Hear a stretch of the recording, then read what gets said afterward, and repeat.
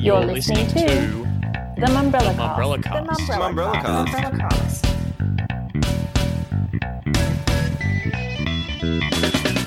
Welcome to the Mumbrella Cast. I'm Damien Francis, and joining me to break down the week in media and marketing, Mr. Tim Burrows. Hello, Damien. Olivia Krimmel. Hi, Damien. And Xander Wilson. G'day.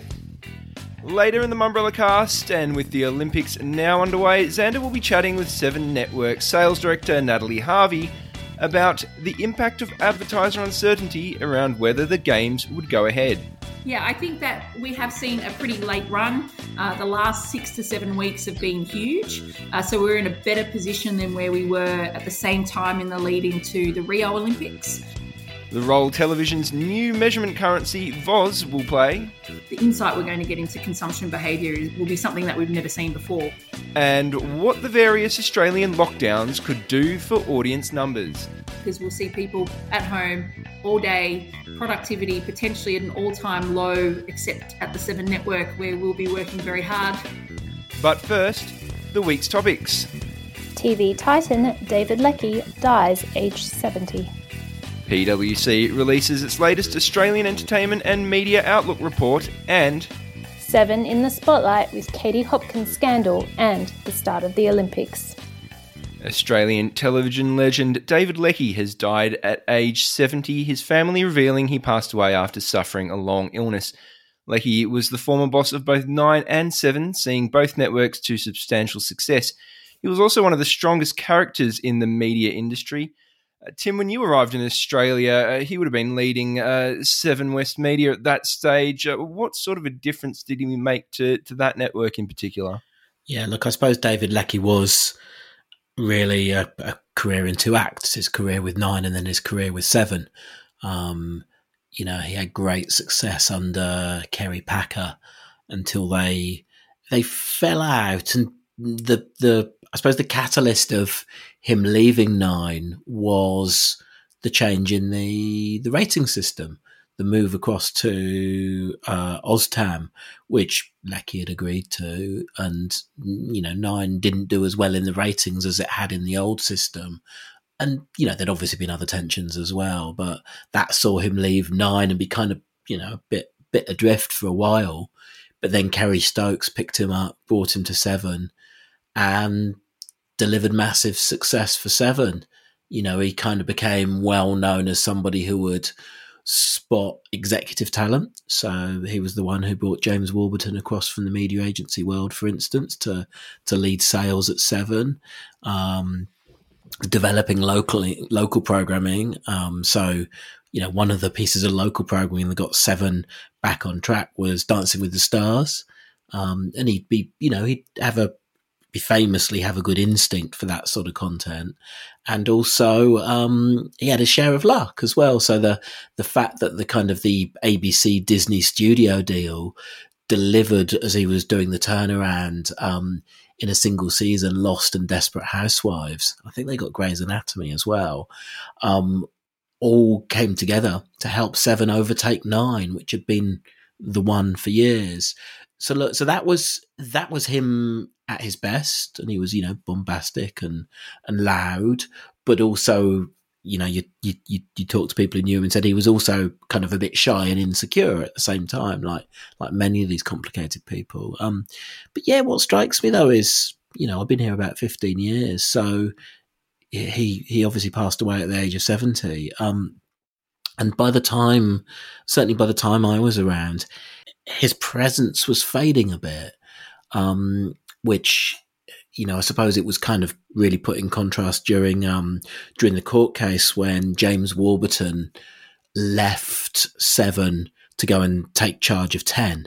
And then there was a battle over James's notice period, which meant that a lot of the final months between James and Leckie and Kerry Stokes all played out in court.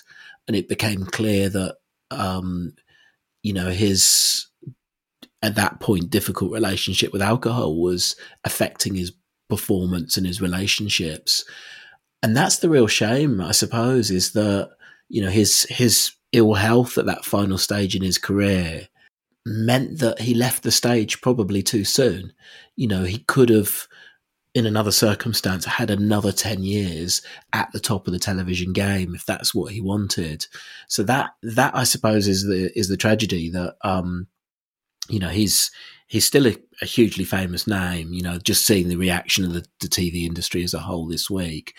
But you also get people sort of, you know, newer into the industry who weren't quite sure who he was because he'd stepped away a few years back, which is a shame because he probably had more to give than he was able to in his final few years.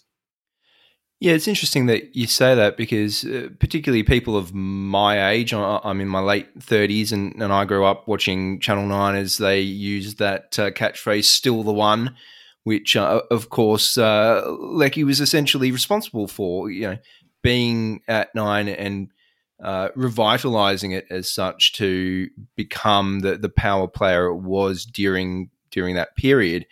And you know, one of the people who could, as some of the reports were saying, stare down Kerry Packer and take him on toe to toe. But very few people, Tim, no people really could say that they managed to revitalize two major networks in their career like Lecky has done. He really is one of the all-time great power players of the Australian media industry.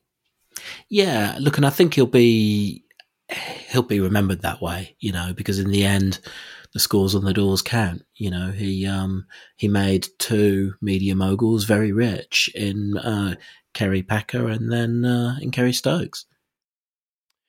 There were some pretty wild stories as well about him in terms of, you know, his character and the way he dealt with people, you know, giving them the time of day, but also making sure everyone knew what his opinion was. You know, out of the times that you've had to report on Lecky and the things going on around him and his leadership teams, what are the biggest ones that you recall? Well, look, again, remember, by the time I came along, he was beginning to vanish from sight a little bit. So it was mostly historic, I suppose. You know, the great, you know, the big anecdotes were already in the past. But, you know, he was famous for, if he liked an executive or someone who worked for him, then he would absolutely tell them what he thought if they hadn't achieved, but back them and be very loyal to them. But then if it was, you know, a rival executive from another company, he would deliberately get their name wrong every single time in interviews and stuff. And, you know, there were a few anecdotes around Grant Blackley that happening too, for instance, you know, so he would always use a slightly different name or slightly get it wrong. So he played that sort of game as well. Yeah, and I just wanted to chip in there and say one of the interesting things I found, obviously not being someone that was covering the media for most of David Lecky's career, I'm too young for that, but having covered radio for the last 4 or 5 years, it was interesting to see that after Lecky passed away, a lot of people in radio and other industries paid tribute to him. So while Brad March, you know, famously took Austereo to the top of the ratings across multiple networks, you know, he posted a tribute on his Facebook page and socials saying that Lecky was someone that he really tried to emulate in the way that he led those radio networks. And there are obviously parallels in the way that you lead big radio networks and big television networks. So yeah, I thought it was really interesting to see, you know, that perhaps his impact was beyond what the public saw of him and the people that were inspired by him to sort of emulate the way he led his own media companies. And you know, we may still continue to see people who grew up and got into their industries being inspired by him. Warburton was one person that in his comment after Lecky died saying that he was the reason he got into TV. So I think his legacy we'll see live on. Coming up next, PwC's latest Australian Entertainment and Media Outlook report.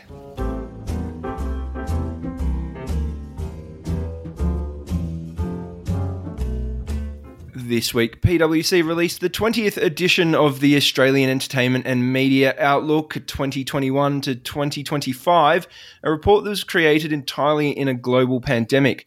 The Mumbrella team covered the report extensively with key findings on the state of the gaming industry, print media, online advertising and television, as well as content consumption and creation post-pandemic. Not that we're quite there yet, unfortunately. But Liv, who does PwC think is going to be one of the biggest winners in the coming years? Yes, Damien, last year saw almost every part of the entertainment and media sector had to refine or adapt their business models. Pivot's also been the other word, in light of the new consumer behaviours that were amplified by the COVID-19 pandemic. COVID brought forward a lot of these adaptations and have created new revenue streams for those that are prepared to experiment or replace old existing ones. One of the few winners off the back was internet advertising, not surprisingly, which saw a 3.3% increase as advertisers looked for ways to stay top of mind with consumers who were spending even more time on their screens and devices during the lockdowns, etc. That industry is expected to grow at 5.5% over the forecast period to $12.4 billion by 2025, based on PwC's forecasts. Not surprisingly, SVOD and BVOD also saw revenue increases either via increase of subscribers or via additional advertising revenue. However, the question remains as to that segment about the total opportunity for the market as it's becoming increasingly competitive. And it's likely that households will have a cap on the number of options that they are willing to subscribe to, especially as there are increased competition coming from both local and global players. And lastly, the interactive games and esport market also had a good 12 months. By 2025, it's expected to grow to 6.8% of the market, making it one of the sectors with the highest growth rate. Dare I ask any of the biggest losers that you care to mention? Well, again, not surprisingly, TV, radio, outdoor, and newspapers or print publications such as newspapers and magazines struggled throughout the year. And the worst hit was obviously cinema. Now, we spend a lot of time reporting on the numbers because that's what the report's famous for. But at the very beginning, it also mentioned what it called 5 major power shifts reshaping the landscape and suggesting that it would lead to new business models. Can you give us a little bit of a rundown of what these 5 major power shifts are that the industry has apparently got to be aware of because of these new business models? Yeah, there is definitely a shift in the market. The main ones that the report cites are more power to consumers, more power to creators and originators, and higher expectations in terms of consumption in terms of where and when. And then lastly, regulatory shifts in terms of both market power and privacy, as we've seen in recent times with changes to the media bargaining code and also upcoming changes with regards to cookies. These overarching power shifts are driving change across all segments, and it's going to continue as that migration to digital consumption continues.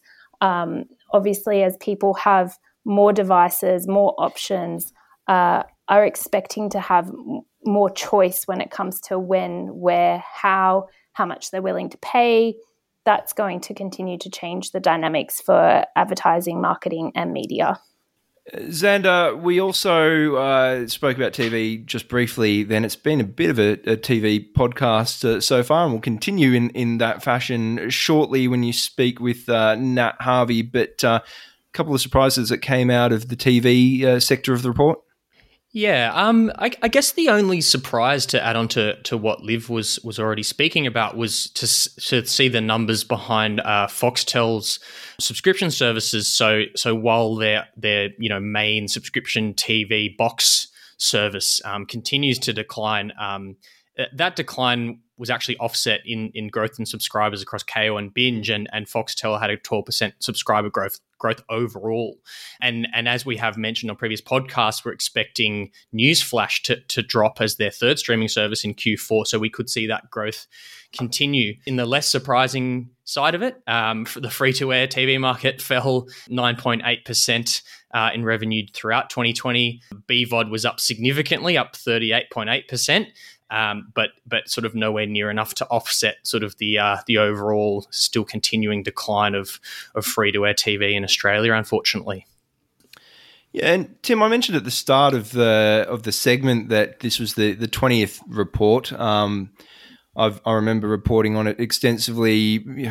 God, almost 10 years ago, back in the ad news days. You've clearly reported on a number of these PwC outlooks. How does this one compare to previous reports? Look, a couple of thoughts. One is, and maybe this is just the nature of the pandemic, it seemed to land with far less impact than previous years. Didn't make as much of a ripple. It feels like in previous years, it was far more forward-looking. This time it really feels like a bit of a report on where we've been rather than necessarily where we're going. And I remember talking to one executive who made a bit of an investment in esports based on seeing Megan Brownlow, who was the author of the report for a number of years, do a really compelling presentation at Mumbrella 360 in which she talked about the coming growth of esports. And, it strikes me that this report was something which you could almost make investment decisions on, or certainly know where you needed to develop your knowledge. Now it feels a bit more like a school report on the year just gone. I do wonder if PwC maybe risks losing its market-leading position when it comes to expertise on media and entertainment, unless it starts developing a bit of a thesis about where we're going again. Yeah, that's a good point that we've seen a bit of a leadership change in the people directing that report from Megan Brownlow, of course, who's now moved on. But speaking of moving on, we've got to do the same thing. Coming up next, Xander is going to speak with Seven's Natalie Harvey. Didn't catch the news? This year's Mumbrella Awards is streaming online next Thursday, July 29 at 4 p.m. Australian Eastern Standard Time. With a total of 31 categories up for grabs, tune in and see who is crowned industry champion across media, marketing, advertising, PR and production. You can go to mumbrella.com.au/Mumbrella Awards to register your free e-ticket now.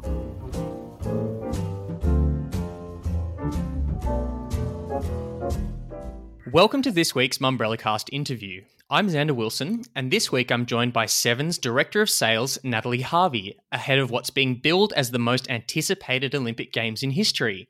Nat, thanks for coming on the podcast. Thank you. Thanks for having me. So obviously the Tokyo Olympics are just a few days away, and by the time this podcast goes out, it'll be just over 24 hours until the opening ceremony. Can you believe it's come round this quickly? Oh, yes and no. I think it's been about 5 years that we've been waiting for this moment. The last 12 months have gone surprisingly quick, though. So super excited to watch the opening ceremony, what will be tomorrow night, and see Tokyo really turn it on. It's going to be fantastic. A great moment for us as a business, for our partners and sponsors, and also for Australians who are looking for a little bit of light in what is quite a dark time at the moment, especially in Sydney and Melbourne. Yeah, and we were just chatting just before we started recording. You said it's a bit of a different feeling this time around, not being there, not having too many of the team on the ground, I guess. How has it been different for you guys in your preparation? Yeah, I think we've had to make some significant changes from a production perspective. Normally would have a pretty big cohort going over there, but it's a very trimmed down version of what we would normally have on ground at an Olympics. And from a sales perspective, in terms of my team, this is a career highlight for a lot of people to work on events such as the Tokyo Olympics. And I've been at Seven now for a touch over 6 years. And my favourite time was in the Rio Olympics, and watching the Olympics on the screens of Seven, and the team are just so excited and the energy is fantastic. So we've missed a little bit of that build up with half the team in lockdown across Sydney and Melbourne. So we're finding other ways to have that joyous moments together in the lead up, because it has been 5 years in the making. And for us, it doesn't actually stop at the closing ceremony. There's so much more exciting moments that come after the Olympics for us, which I can't wait, actually. Yeah, and there's obviously a lot of sponsors and that sort of thing on board in the lead up to it. Something that I'll just briefly touch on, there's obviously been some negative coverage in the media over the weekend regarding potential Big Brother VIP housemates, particularly Katie Hopkins. Are you concerned at all about how advertisers and sponsors might react to this sort of coverage this close to the Olympics? We don't comment on our casting choices and specifically with what you've called out there. But the interest in the Olympics has been at an all-time high. Even just this week, we've seen even more interest from new advertisers coming into the market that have just committed even just this week. So I'll leave it there. Yeah, absolutely. You mentioned there's still advertisers coming on board. I spoke with Kurt Burnett at the 100 Days Out event, and more recently I caught up with Nicole Benson and Luke Smith to chat about the advertising inventory that's still left to be bought. And you mentioned there that people are still buying it. How's the uptake been in recent weeks and months? Has it sort of been as they predicted, getting close to it? You know, people are going, oh crap, I'd better grab some. Yeah, I think that we have seen a pretty late run. The last 6 to 7 weeks have been huge. So we're in a better position than where we were at the same time in the lead into the Rio Olympics as a marker for such a big event. I think with audiences being challenged by fragmentation, that brands are looking for opportunities to reach mass audiences and to get that high velocity reach in a trusted and brand safe space. So the Olympics appeals to so many different brands. We've got clients spending, the $5,000 all the way up to millions of dollars to be part of the event. So I expect to see even more brands get involved over the next 2.5 weeks. Actually, it doesn't stop. We usually have people calling in the middle of the event to try and get on and to be part of it. Yeah, and do you think any part of the fact that run was quite late this time around had anything to do with people being concerned over COVID and whether the games would go ahead? And now that it's very clear that it will, you're really seeing that come through? I would say yes, absolutely. I think there was some what we would call a chunky booking that waited until we got closer to the time. We did have strong forwards even back in, I would say, January. So we kind of plan out where we need to be at certain points of time. And we've been sitting ahead of that all the way through. But we certainly saw a huge surge, as I said, over the last kind of 6 or 7 weeks of brands looking to be part of it because of the positivity that the event brings. We look at the Olympics as it's not just a sporting event, it's a huge cultural moment. And I think that brands are looking for more and more ways to be able to connect with audiences, and there's less and less opportunity, certainly from a mass media perspective. Yeah, and when I spoke with Nicole and Luke last month or the month before, they were sort of speaking about the fact that, it's so segmented the way that you can buy around these Olympics. Are you seeing, I guess, a broader range of advertisers, you think, this time around? Oh, absolutely. When you see, I'm assuming you're going to be watching a lot of Olympics once we go live. Actually, by the time this podcast goes live, we would have already had some Olympic content on 7 with softball and women's football that actually goes in day -2, which was Wednesday. I think you'll see that there's a lot of brands in there that you wouldn't normally see on television as a start, not just on 7, but just in television. And the connected television opportunity that sits there has also attracted some new brands as well, and some digital first brands that are also leading with BVOD and 7plus, and television is the support. So we've seen clients come in different ways and leverage the platforms to what suits their objectives, which Rio was the first digital and social Olympics, full digital and social Olympics. And we've seen that just explode with fragmentation of audiences and looking at CTV and the amount of content that we can put on our screens. If you think back to even Beijing or Sydney Olympics, we would have one broadcast channel and we would curate that depending on what we thought Australians wanted to watch. And a lot of that would be Australian gold medal moments. Now, Australia is quite a multicultural society, and people want to be able to see the events and the athletes that they want to see. So on telly, we'll have 2 channels with 7 and 7 Mate. And then on digital, we'll have up to 43 other channels running at once. So it's never been more accessible for brands. We talk about Tokyo as being the most addressable and most accessible Olympics from a viewer perspective, and also for brands. Yeah, and do you think that because the scale is quite big, is it harder for advertisers to sort of fully understand what's on offer? And are you anticipating that once perhaps they see the numbers coming through from the first week, that there might be even more uptake in some of these events that they might not have thought about getting involved in? I think when it comes to digital audiences, if there's an audience there would be ads served there. So even though you'll find that sometimes brands want to go after the typical major Australian moments, so that might be Kate Campbell swimming for gold or Ariarne Titmus taking on Katie Ledecky, you will also find there's great moments in unexpected areas. I think back to 2016 with Chloe Esposito winning the modern pentathlon. I think there's some research out there that shows that Google searches for modern pentathlon went crazy in that 15 minutes where we put that on, and she won the gold medal. It's fantastic. I still remember that so vividly. So I think that we'll find that brands will understand a bit better around what the total audience story is. We'll be reporting on that on a daily basis, obviously with overnight ratings where live television and viewing through CTV will still be very important. And then with VOZ, we'll be looking for new insights to be able to find different viewing habits and interesting data points that we can use for optimizing in games, but also post games as well, because the insight we're going to get into consumption behavior will be something that we've never seen before, which is, I guess, plays into what we're looking to do as a business in terms of convergence beyond Tokyo as well.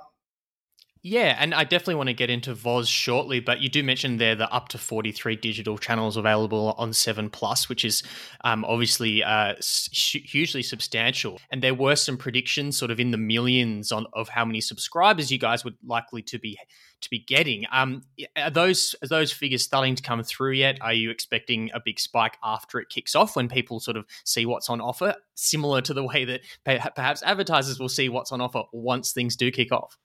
Yeah, absolutely. We're sitting a touch under 7 million logged in users on 7+ at the moment, and we'll see that grow to, we believe, at least 9 million and 10 million by the time Beijing Winter Olympics comes around in February.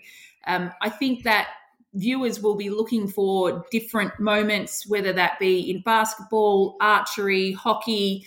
There'll be so many different options for people to choose from that we might not be showing on the broadcast, and it's on their terms what they want to watch. So I think we'll see that grow. There'll be also other content viewed on 7+. Olympics will take the majority of it. But we'll see that audiences, as they get used to being able to access whatever content they watch, we'll start to see fluctuations in different channels that we might not have even been able to predict, because there will be these great moments, as we said, that are unscripted. We don't know where they're going to be, but our team are looking for them 24 hours a day, looking for where will the next big thing be and how do we profile that on 7+ and also on the broadcast, and make sure that viewers know where to go for what event. Yeah, and we've seen, promotions in the lead up to it.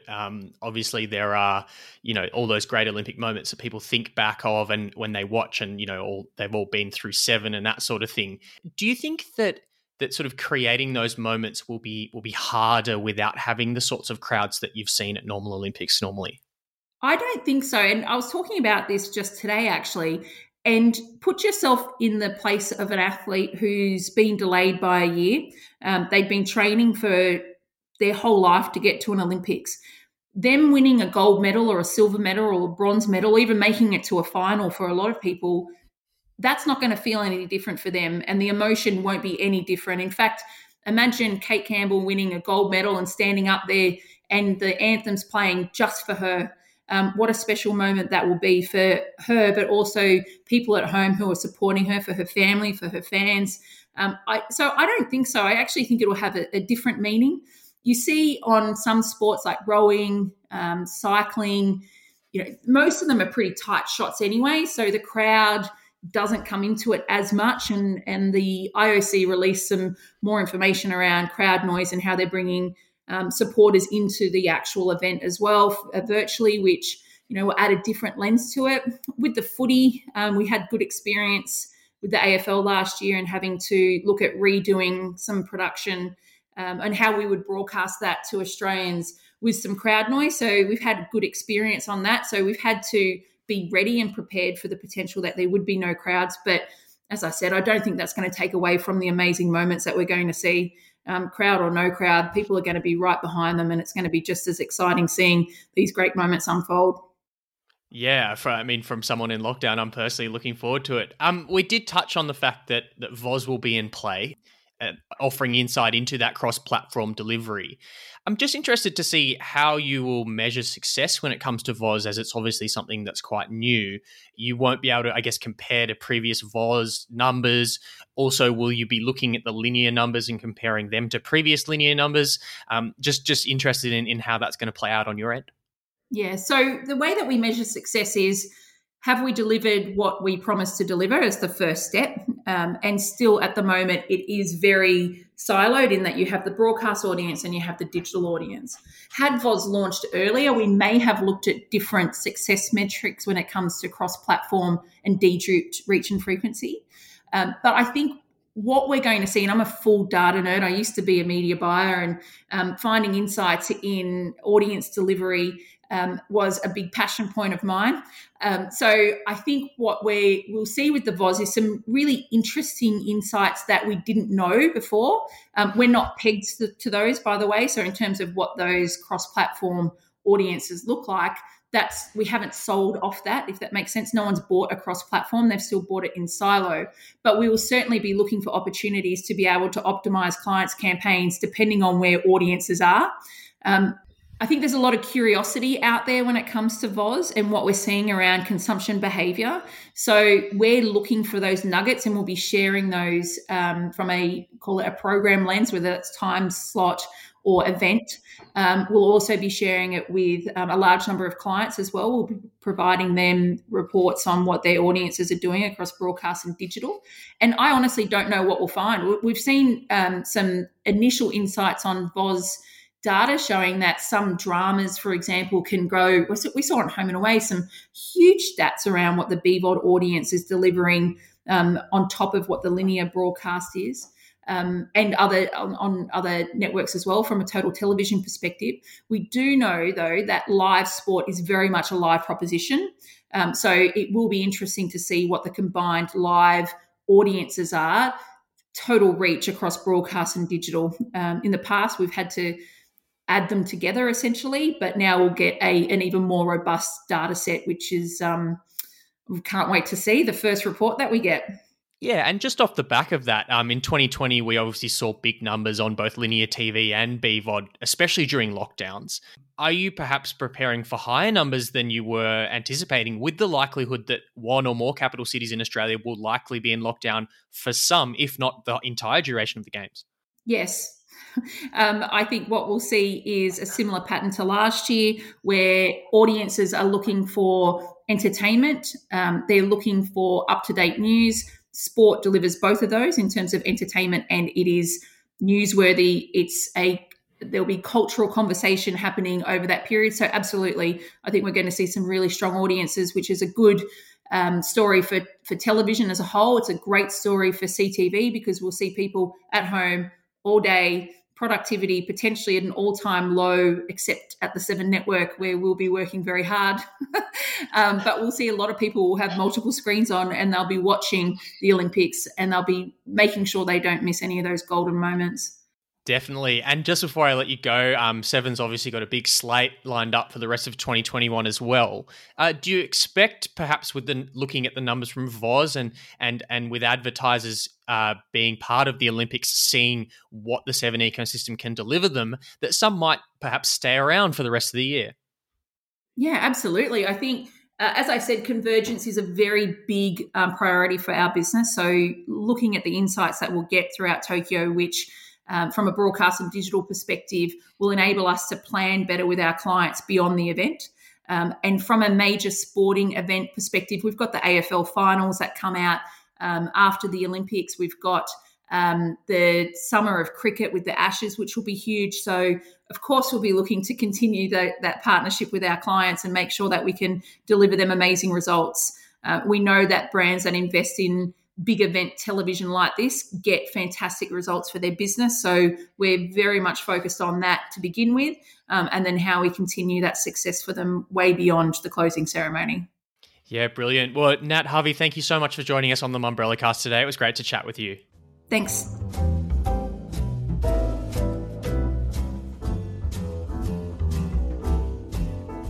So as we've just heard, it's been a big week for Seven, kicking off last weekend with reports that British far-right commentator Katie Hopkins was in quarantine in Sydney ahead of appearing on Big Brother VIP. Or she was quarantining in her own special way, which included flouting many regulations. Ben Shepherd wrote an interesting piece on Mumbrella outlining the potential gains and losses Seven may have considered in listing Hopkins. Check that out. That's called The Trouble with Katie Hopkins and Why the Situation Was Always a Guaranteed Loss. Xander, Hopkins was instructed by Border Force to hop back on a plane and go back to the UK. She's no longer in Australia. What did Seven have to say about the trouble with Katie Hopkins? Not a lot, which I guess isn't a huge surprise. So to start with, Seven didn't actually confirm that Hopkins was ever going to be a part of Big Brother VIP. They only confirmed that she wouldn't be, but that was after the process of Border Force getting her out of the country was already underway. But what we do know is that Seven is bringing back Big Brother VIP after 19 years to air in Australia again. And the first guest that we saw reported in the tabloids reportedly coming on the show was Caitlyn Jenner, who herself is in hotel quarantine.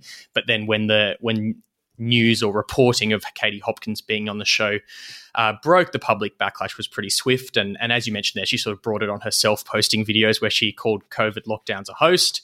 From watching the Minister for Home Affairs, Karen Andrews, speaking with ABC News 24 about the decision to deport Hopkins, she alluded to the fact that whoever had brought Hopkins over in this situation, we presume Seven, had worked with a state government to get her over here, and that she'd been brought over for the economic benefit of the country, which actually means that her spot on a plane coming over to Australia wouldn't have been taken away by someone who wanted to be a return traveller otherwise. As you heard there, I did ask Nat Harvey about it. And to be fair to her, she did answer the question, but pretty much just sort of said briefly that she didn't believe that it will have really any impact on Seven's advertisers or sponsors at this point in time. But there's no doubting that it's the latest in a string of bad publicity for Seven after the network was forced to apologise last week over a social media post following the Euro 2020 football tournament, which was seen by the general public and football community in particular as racist. Yeah, Tim, let's get your opinion on that one. How damaging has all of this been for Seven? Well, one thing I was thinking is Seven is really lucky that Hopkins went off script during the quarantine, which gave them the face-saving way of sending her home because they supposedly didn't agree with her not taking quarantine seriously. Whereas if it had got to the point where she was announced for the show and it was in production when the Australian public discovered that she was here in Australia, and the backlash had begun then and the pressure on the advertisers had begun then, it would have been an even bigger disaster for Seven, because there would have been organised boycotts of the advertisers. You know, we've seen that happen quite effectively with far right characters before, and that's what she is. They had a really humiliating couple of days, but they dodged the bigger bullet, because I think Nat's point is probably true, is they probably have got away with it this time without it actually having a major effect on the advertisers. But equally for Seven's brand, something I argued in Best of the Week last week was the Facebook post around the players missing the penalties. There was a kind of understandable reason for the technicalities of how one posts to Facebook that I suspect the intention was not as racist as it looked at the time, or I suspect the intention was not at all racist. But Seven's problem is a reputational one. You know, they're the network that put Prue McSween on air to make those comments about Aboriginal children on Sunrise. They're one of the networks which has given airtime to Pauline Hanson. the network that has flown over the notable racist Katie Hopkins. There is a point where it starts becoming a pattern, and it also then becomes a potential brand issue, particularly when you've got 10 positioning itself as we're the woke ones. And everyone kind of joked about that a bit a couple of weeks back when they were doing that. There is a danger. They start painting themselves into a corner. And of course, on the one hand, they're trying to be of mainstream Australia, which arguably is a little bit racist. But there is a point where, as the world begins to move on, the brand position sticks. So it seemed like such a bad decision. Even now, I can't really work out what the real rationale was. I think it must have just been a failure to understand who Katie Hopkins was. Well, the Olympics has started this week. Maybe that can help Seven recover a bit of their brand reputation. Xander, the coverage has begun. How's Seven going in terms of the ratings and what they're showing audiences? Yeah, so I started my own experience with the Olympics this year by tuning into Seven yesterday to attempt to watch the USA women's football team play against Sweden at 7:30, but finding that it wasn't on Channel 7, I then downloaded 7 Plus, which I'm sure they won't be happy that I didn't already have it. I found the app to be an overall pretty good experience. The layout is decent without being amazing, and I wouldn't say that it's up to the standard of some of the global SVOD services in terms of user experience. I did also have a few issues with the casting function throughout the night, where it wasn't communicating properly with my Google Chromecast. I'm not sure which part of the technology was responsible for that, but overall, it was a good experience. And later in the night, there was some great coverage of the Matildas game against New Zealand. They've got Fox Sports commentator Brenton Speed on board to call those games, so that was quite good. And then the ratings were in this morning, so Seven will be pretty pleased by the linear ratings. An average of 635,000 Metro viewers watched the coverage on Channel 7 on the linear channel after the Farmer Wants a Wife finale happened. And so that was ahead of the likes of Nine's Travel Guides and 10's The Bachelor, which had really a truly terrible start to the season. But that's a story for another day. And then on the 7 Plus side, Seven reported this morning that it had set a new record for streaming minutes on the platform yesterday with 45.9 million streaming minutes. I'm personally quite looking forward to getting the VOZ numbers when they start coming out tomorrow, even if it is the 7-day consolidated numbers, because it is hard for us as the media to really put those sorts of figures that the networks come out in a bit of perspective. And Xander, question, I watched the Matildas game as well. Now, I must admit, I didn't tune in with intent because I knew it was going to be on. I just happened to switch across just at the right moment it was starting. And the weird thing for me was it felt so flat with no audience allowed, obviously, in terms of crowds. I wondered whether it just affected the commentary team a bit because the lack of excitement in their voices. I actually found myself going online to check whether I actually was watching something live or not, or whether it in fact was highlights that was predetermined. So I wonder how Seven is actually going to go with injecting some excitement into what should be the most exciting sporting spectacle of all. Yeah, you pick up on an interesting point there, and I think that's that guys like Brenton Speed and the other Fox Sports commentators throughout this season have largely called A-League games with crowds there. Yes, they did do some games last year towards the back end of the season without crowds, but commentators across a lot of other platforms like Optus Sport and others covering international games where a lot of competitions took place last year without crowds at all, perhaps have more practice at sort of making it sound more exciting. But yeah, it'll be really interesting to see what they do there, and I think perhaps for the layperson who doesn't consume a lot of sport, I think it will impact them more. For someone like myself that watches, religiously a lot of football, I've watched a lot of football over the last 12 to 18 months without crowds. So I'm sort of immune to that aspect of it. But as we heard just before when I spoke with Nat Harvey, they at Seven don't believe it will have any impact there not being crowds. I think only time will tell to see if that's true. Tim, Seven's commitment to the Olympics going past Tokyo 2020, which is now in 21. We've got 22 coming up next with Beijing. Well, it's quite unusual that we don't know who will broadcast the next Summer Olympics. So it's not that long ago since Seven exercised its rights to broadcast the Winter Olympics in Beijing 2022. But they haven't said yet whether they're going to extend their contract to Paris 2024, which is their right under the previous deal. But they haven't exercised it. So I wonder if they're maybe just holding it back so that they can make more of it at the end of the Olympics, so it can be one last big bang. Or I wonder if they're going to wait and see how it goes. But obviously it's a trickier decision because, Paris is not a great time zone. We're in a great time zone for Tokyo at the moment. Beijing will be a pretty good time zone as well. But Paris 2024, not so much. So it will be fascinating to see whether Seven dares give up the rights. Tell you what would be a great time zone. That'll be Brisbane 32. So let's see how that one goes as well, way down the track. But that is it for this week. Before we go, though, Mumbrella's Travel Marketing Summit returns to Sydney on October 28. Senior marketing leaders in travel and tourism will hit the stage to share their insights as they look to new opportunities and the return of old ones. The first names on the lineup include Tourism Australia, TBWA Sydney, Urban List and Digitas Australia. Don't miss the chance to network with your travel marketing counterparts and hear from those who are at the front of the recovery effort. Go to mumbrella.com.au/travel for more information. That's it for this week, though. Liv, Xander, Tim, thank you so much for joining me. Thank you, Damien. Thanks, Damo.